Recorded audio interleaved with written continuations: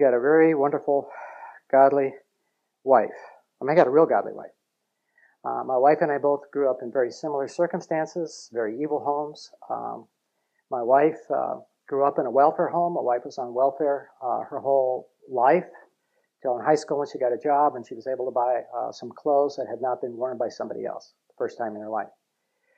My wife's family was very wicked and evil, but she committed herself to Christ and lived a very godly, pure life in a very impure home in a very impure section of town. And when she was a teenager, she decided to backslide. And she put on some lipstick and put on some fingernail polish, red, of course, and went to 3 movies. And she was sitting in the church, and the pastor all painted up, and the pastor asked her for a testimony, so she stood up and said she was saved, sanctified, coming again, or whatever, and sat down real quick, and was very angry that he would ask a backslider to give a testimony. But anyway, that's the wicked woman I married, and and it's been a real example for our daughters. One of the most thrilling things that you could hear your daughters say is the person they most want to be like is their mother. And that was such a thrill for us. But my life was radically changed when I was pastoring in Tacoma, Washington.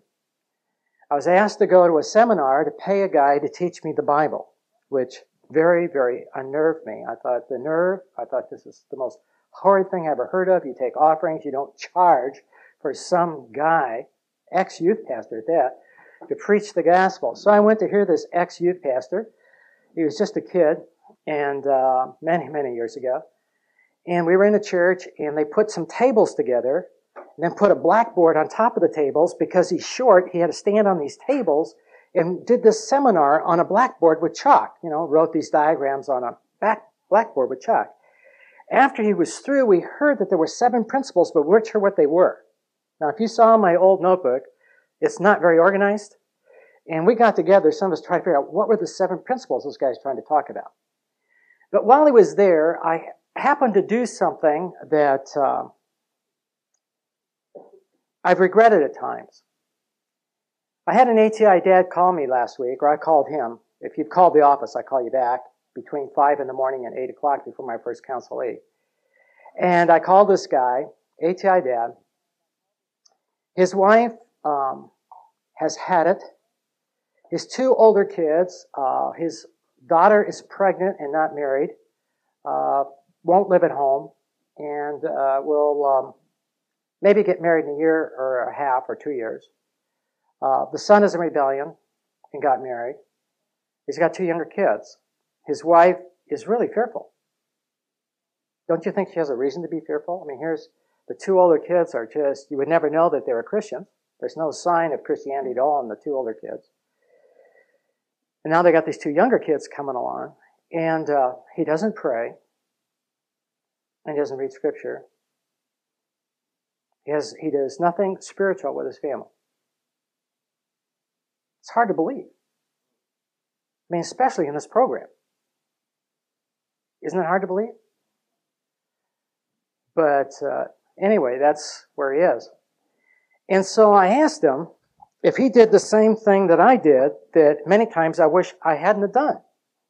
I think it's on Friday night at the seminar. Bill Gothard asked, would you be willing to what? Give 5 minutes to God in the Bible. And he said, raise your hand. I thought, well, as a pastor, obviously, 5 minutes. I'm a professional Christian. Obviously, I give him 5 minutes. So I raised my hand. I'll do 5 minutes.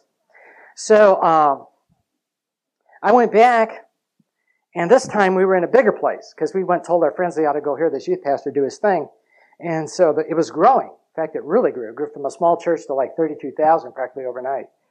And I don't know, I can't remember where we were, but it was a big group, a lot of people, and go to Ecclesiastes 5, guys.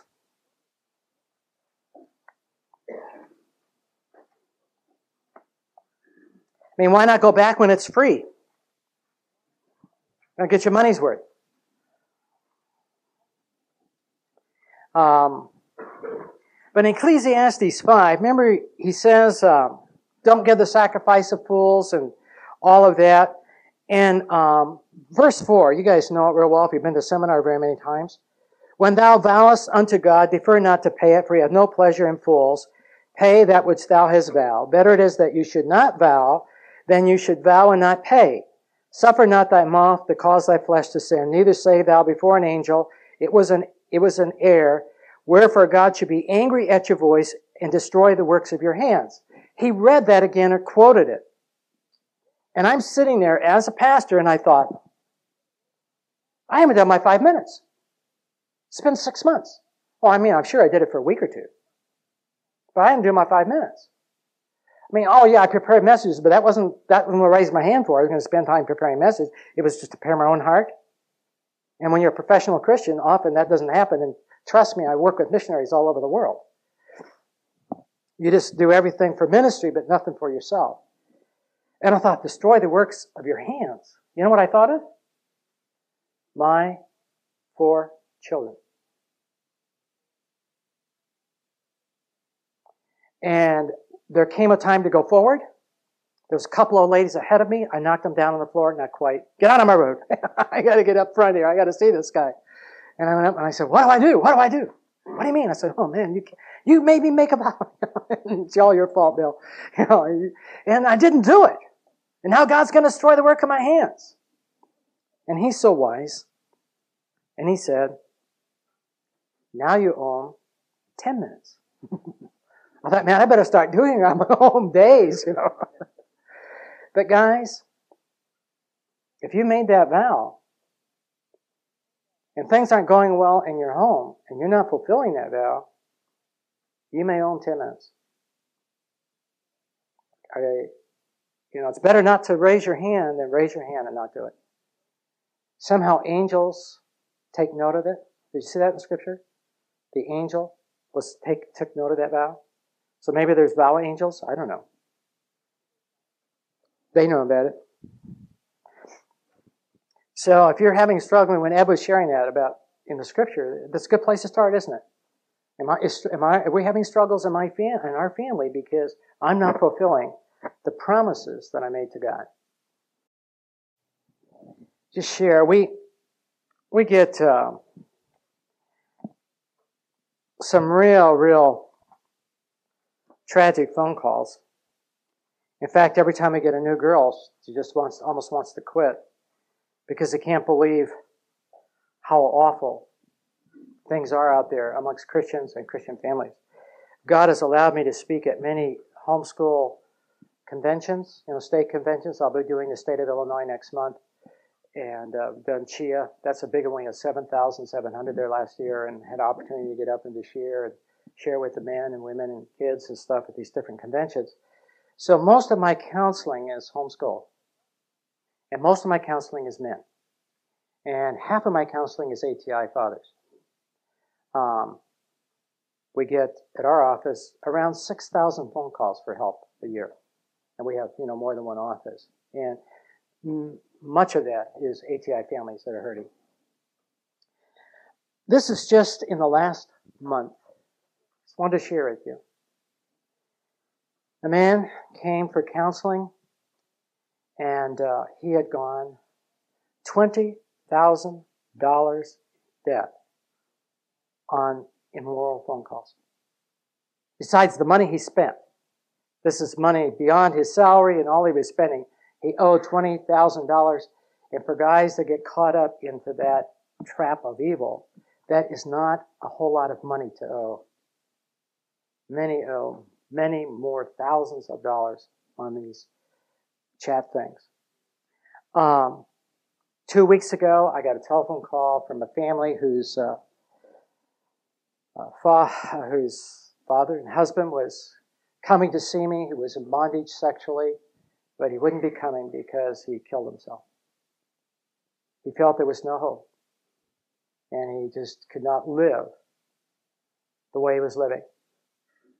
So his brother said, could I come?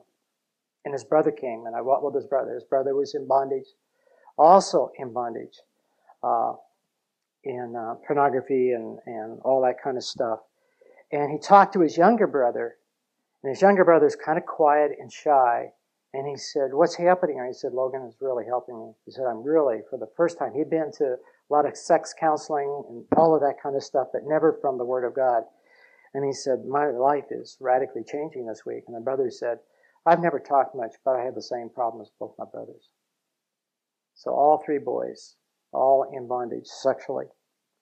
An interesting one.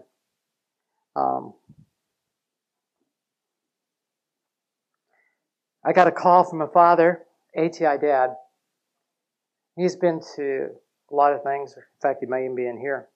I don't remember his name even. I don't remember names. It's hard to remember names. You talk to so many hundreds of people. But this dad just wasn't into warfare. I mean, he heard me, but he wasn't into warfare. I mean, he knew it was kind of in the Bible, but his church wasn't into it, and he wasn't into it. And he was at work, and he was alone. He was on the internet, and he was surfing the internet for evil. And we get so many telephone calls of ATI boys, ATI fathers, homeschool boys, homeschool dads, surfing the internet and pulling up pornography. And his dad pulled up some pornography and was watching it. He had been involved in pornography years before, but just wanted to see what was out there. And he was looking at this stuff. He felt bad about it after he did. He turned it off, went and picked up his son from where his son was, came home, walked in the house, and his wife said, what were you doing 20 minutes ago? What, how do you mean? He said, what were you doing 20 minutes ago? That was evil. I said, what do you mean? He said, our daughter was sitting in this chair, and she was thrown out of the chair and hit her head at the side of the table. She did not fall out of the chair. She was thrown out of the chair. What were you doing? And he said, I was on the internet looking at pornography. He said, Logan, I believe in warfare. Dad, I'll tell you, Satan wants to bind what? The strong man and do what? And go after the family. And that's why the real key, I'm so glad that you guys are here. Because you're the key. The dads are the keys. Your boys are here. These boys will be the key as they take on the responsibility of being a father and a husband.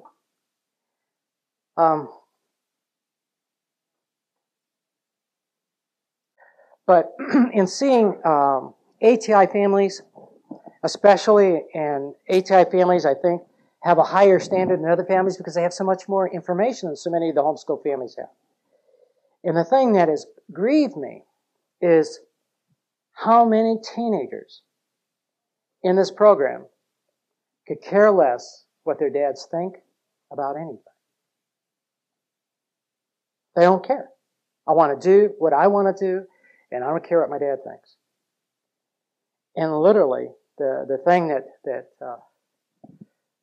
made me, as I was sharing with Bill, I said, Bill, these kids are not interested in the blessings of their father. And one of the things that I want to work on this weekend, and I worked a lot on it because I've been thinking about this a long time, how do we do this? How do you create an atmosphere in your home that your kids would want your blessing? There are ATI families who are getting invited to the wedding. We're getting married on Saturday. Are you going to come or not come? They don't even know. You know, I don't care. Well, like this girl that you're talking about, Ed. She's given her heart to the boy. She's bypassed her dad. She bypassed her parents. What can we do? Remember, Esau wept because he missed a blessing, and Esau is not high on the spiritual list. And then the other thing is getting our lives right before the Lord. So there's like two issues that I want to work on. The one is, becoming the man that can bless. If I'm going to put a blessing on my children, then my life has got to be right. if the blessing's going to work, as we look through the scriptures and look at this thing of blessings.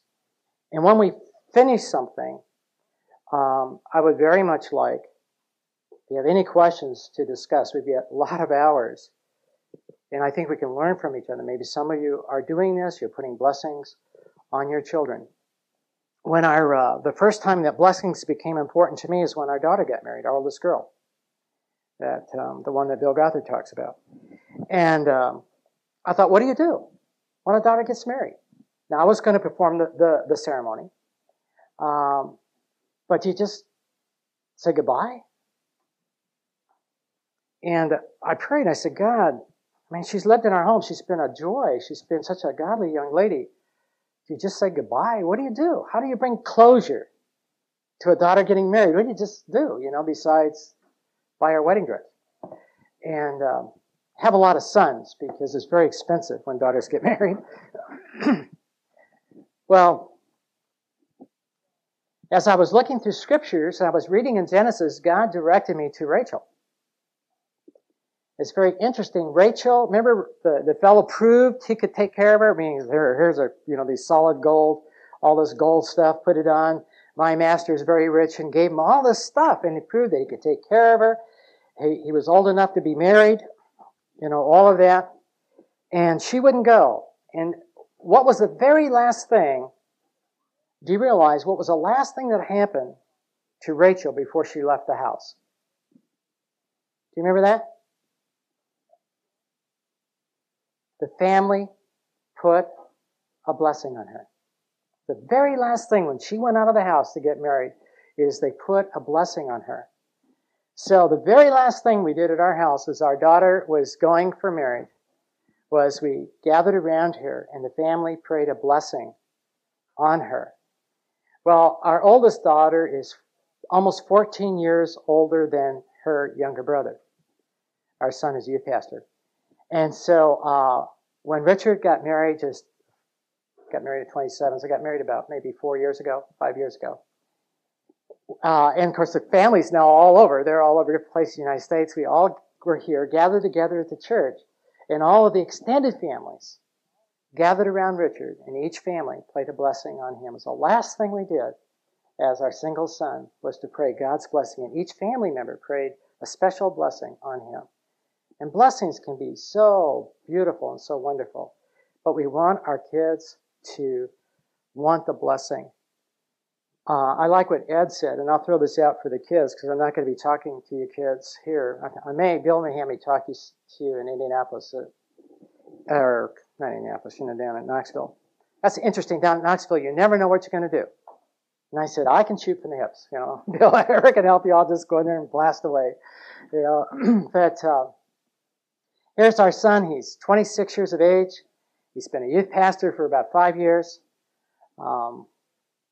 He was living at home, and my wife thought it'd be a good idea if he got an apartment so he would know the cost of things, because he had no idea the cost of anything. So he got an apartment about 3 blocks away from us. And the first month, my wife said, I think he ran out of food. He would take kids from the youth group out to pizza and stuff like that, but when he lived at home, he didn't have to worry about money. And I said, and my thing is, we'll give him some money. And then my wife's so smart. She says, no, she said, then how will he learn for next month? Maybe he just needs to go hungry. Yeah, but he ate lunch every day with his mother, so he didn't go too hungry. So Richard came to us and he said, we did an inner city work in Chicago, and there was a girl there that took my eye. He said, you guys don't know her. She's been in the church, but she's going to university, studying to be a school teacher, and we didn't know her. And he said, but you know her mom and dad, and what do you think about me contacting your father for permission to get to know her? And, he's 26. It's not that a kid can't make decisions. He can make decisions. He had a very successful youth group. And so we said, yes, we think it would be a very good idea. So anyway, he got to know her, asked her dad's permission. And then he came to us and he said, I'd like you to have Diana for dinner one more time. And this is the girl he gave his heart to. And he said, but if you see at that meal, after the meal, if you see anything in her that you feel that she would not be the right life partner for me, I'll break it off. But if not, I would like to ask her to marry me. Guys, I would like you to have that same relationship with your sons. That they would be willing for someone that they love, because mom and dad have a check in their spirit, who are willing to call it off. It's wonderful. I shared that at the wedding. And then my son prayed the wedding prayer. Now, the church was packed out because it's a successful youth group. So all the 200 kids in the youth group all brought their parents. So the church is just packed out with parents. And so we're mentioning this thing about asking for permission to date and all this stuff. And then Richard's going to pray the prayer. Before he did, he said, I am so thankful that I kept myself pure for this day. And Diana did too. And we prayed. And people going out saying, we never heard this before. We never heard about kids being involved with their parents. All this kind of stuff. We can't believe this. And some of the youth went out and said, if Richard stayed pure, if my girlfriend doesn't want to stay pure, I'm dumping her. Praise God. The wedding. We didn't know. We're just sharing. That's what families are about. I mean, to you guys, you know this stuff, right? But it's amazing how people have never heard anything like this. It's just, we're living in such a wicked time. So the two things, the blessings and also the getting our lives right. I would like you to go to a very strange passage. Genesis chapter 2. God is so good. Now, I knew I was coming here long before you knew I was coming. And praying about what we could share and how we could help you guys. And, from the people that come to see me, where are guys hurting today? And what are the struggles? What are the struggles of their kids? We get I counsel a lot of teenage boys that are losing it. I hope that none of you have the internet in your house. I just can't tell you. It's just whatever benefit it is, the potential evil for your children, it's not worth it. It's just not worth it. Get on Gotham's program or whatever. Do something. And I know his program's expensive and you don't get a bunch of hours. That's what I hear. But I take it to homeschool stuff, and I tell all the homeschool people to do that. I said this at Knoxville. I say things at Knoxville, and I go, how did I have the nerve to say that? To all these real nice Christians. But I really believe if you have a computer in the basement with the internet on it and your kids have access to it and your sons do, you might as well put a box of pornography in your son's bedroom and tell them don't look at it. Because what gets guys into all this stuff? Curiosity. Can it really be that bad? I wonder what's really there. I wonder what's on there. And all of a sudden these kids get hooked. And pretty soon they're in bondage. And it's a tragedy. I had an ATI boy in the Northwoods. Were some of you guys in the Northwoods at that father-son thing we did? Were you up there? Well, I had a boy in my room at midnight. An ATI boy, 15, with voices speaking out, having like epileptic seizures all over the couch. And every time I tried to get help, because I was all alone with this kid, and his muscles had muscles. He didn't need the demonic help to hurt me. And I thought, man, I'm not getting anywhere. I spent an hour trying to get these voices to stop talking out of him, not to have these seizures and all this kind of stuff. Finally, I opened the door and hollered down the hall, if you know what the big room is. There was a kid down there waiting to see me, the next kid. And I said, go get another kid that I know that I visited, the Showalters. You know the Showalters. I worked with the Creed Indians with them up in Canada. And he's heading up the Telos program. He's doing something with all the video stuff, the dad. Well, his two sons are up there as alert guys. And so I just hollered out. I said, go get Showalter, drag him out of bed. I said, he understands this kind of stuff. You can't be on any reservation and not see voices speak out of people and all this kind of stuff. And these guys came, and it took us another 2 hours, about 3 o'clock in the morning, just to get the demonic stuff to stop. Just as I started opening the Bible and talking to the kid. That's how bad he was. Internet, pornography, all this stuff. And it was all at home. This kid didn't get trapped at a neighbor's house. He got trapped in his own house with the stuff that his folks... that's not what they wanted, but they weren't careful, all right? I may be old, But I just can't go along with new morality. I'm sorry. And it just isn't right. I'm seeing these kids so messed up, so hurting, weeping in my office. Some of the kids wanting to kill themselves because they feel they're hopeless. Now, in Genesis, as we were praying about what to do and the Word of God and all of that, I want you to go to Genesis 2:15. Very interesting verse.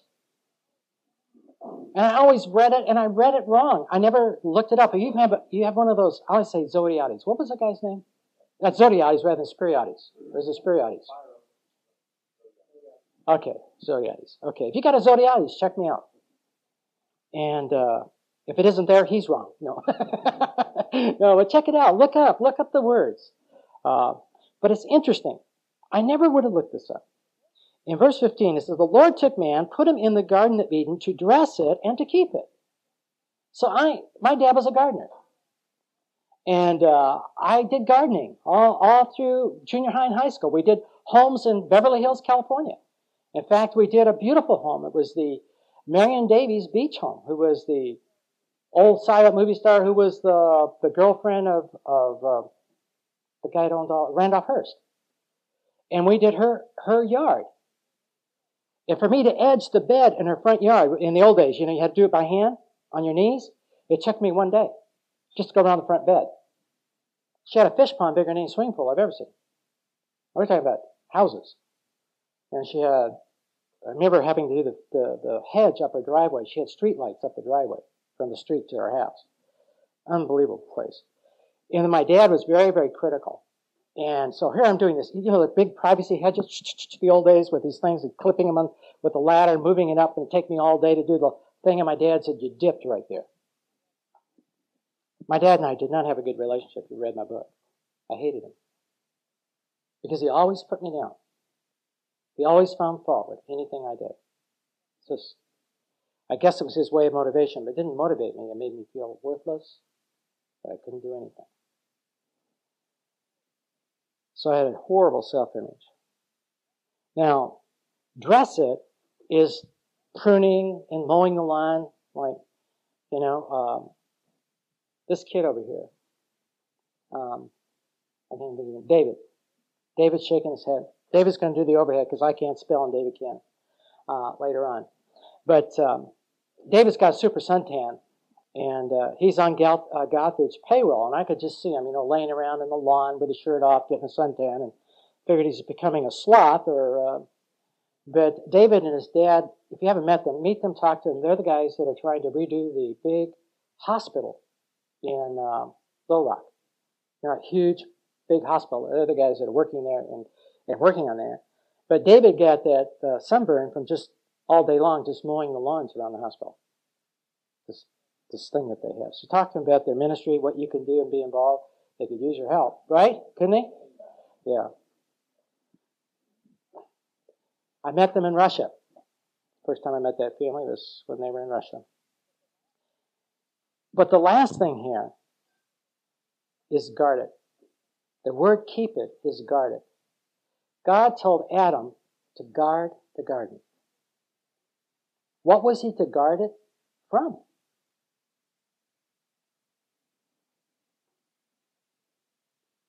That's what the word means. Keep means to guard. He that keepeth the city, remember, you read those words, keep it. You look it up in the back of your Bible, it's guard. Who was Adam to guard the garden from? The intruding of Satan into his family.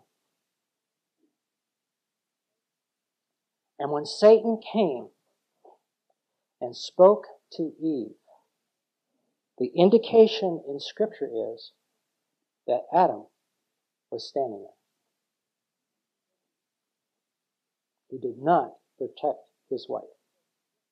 She didn't have to go get him to give him something. She turned and gave him to eat.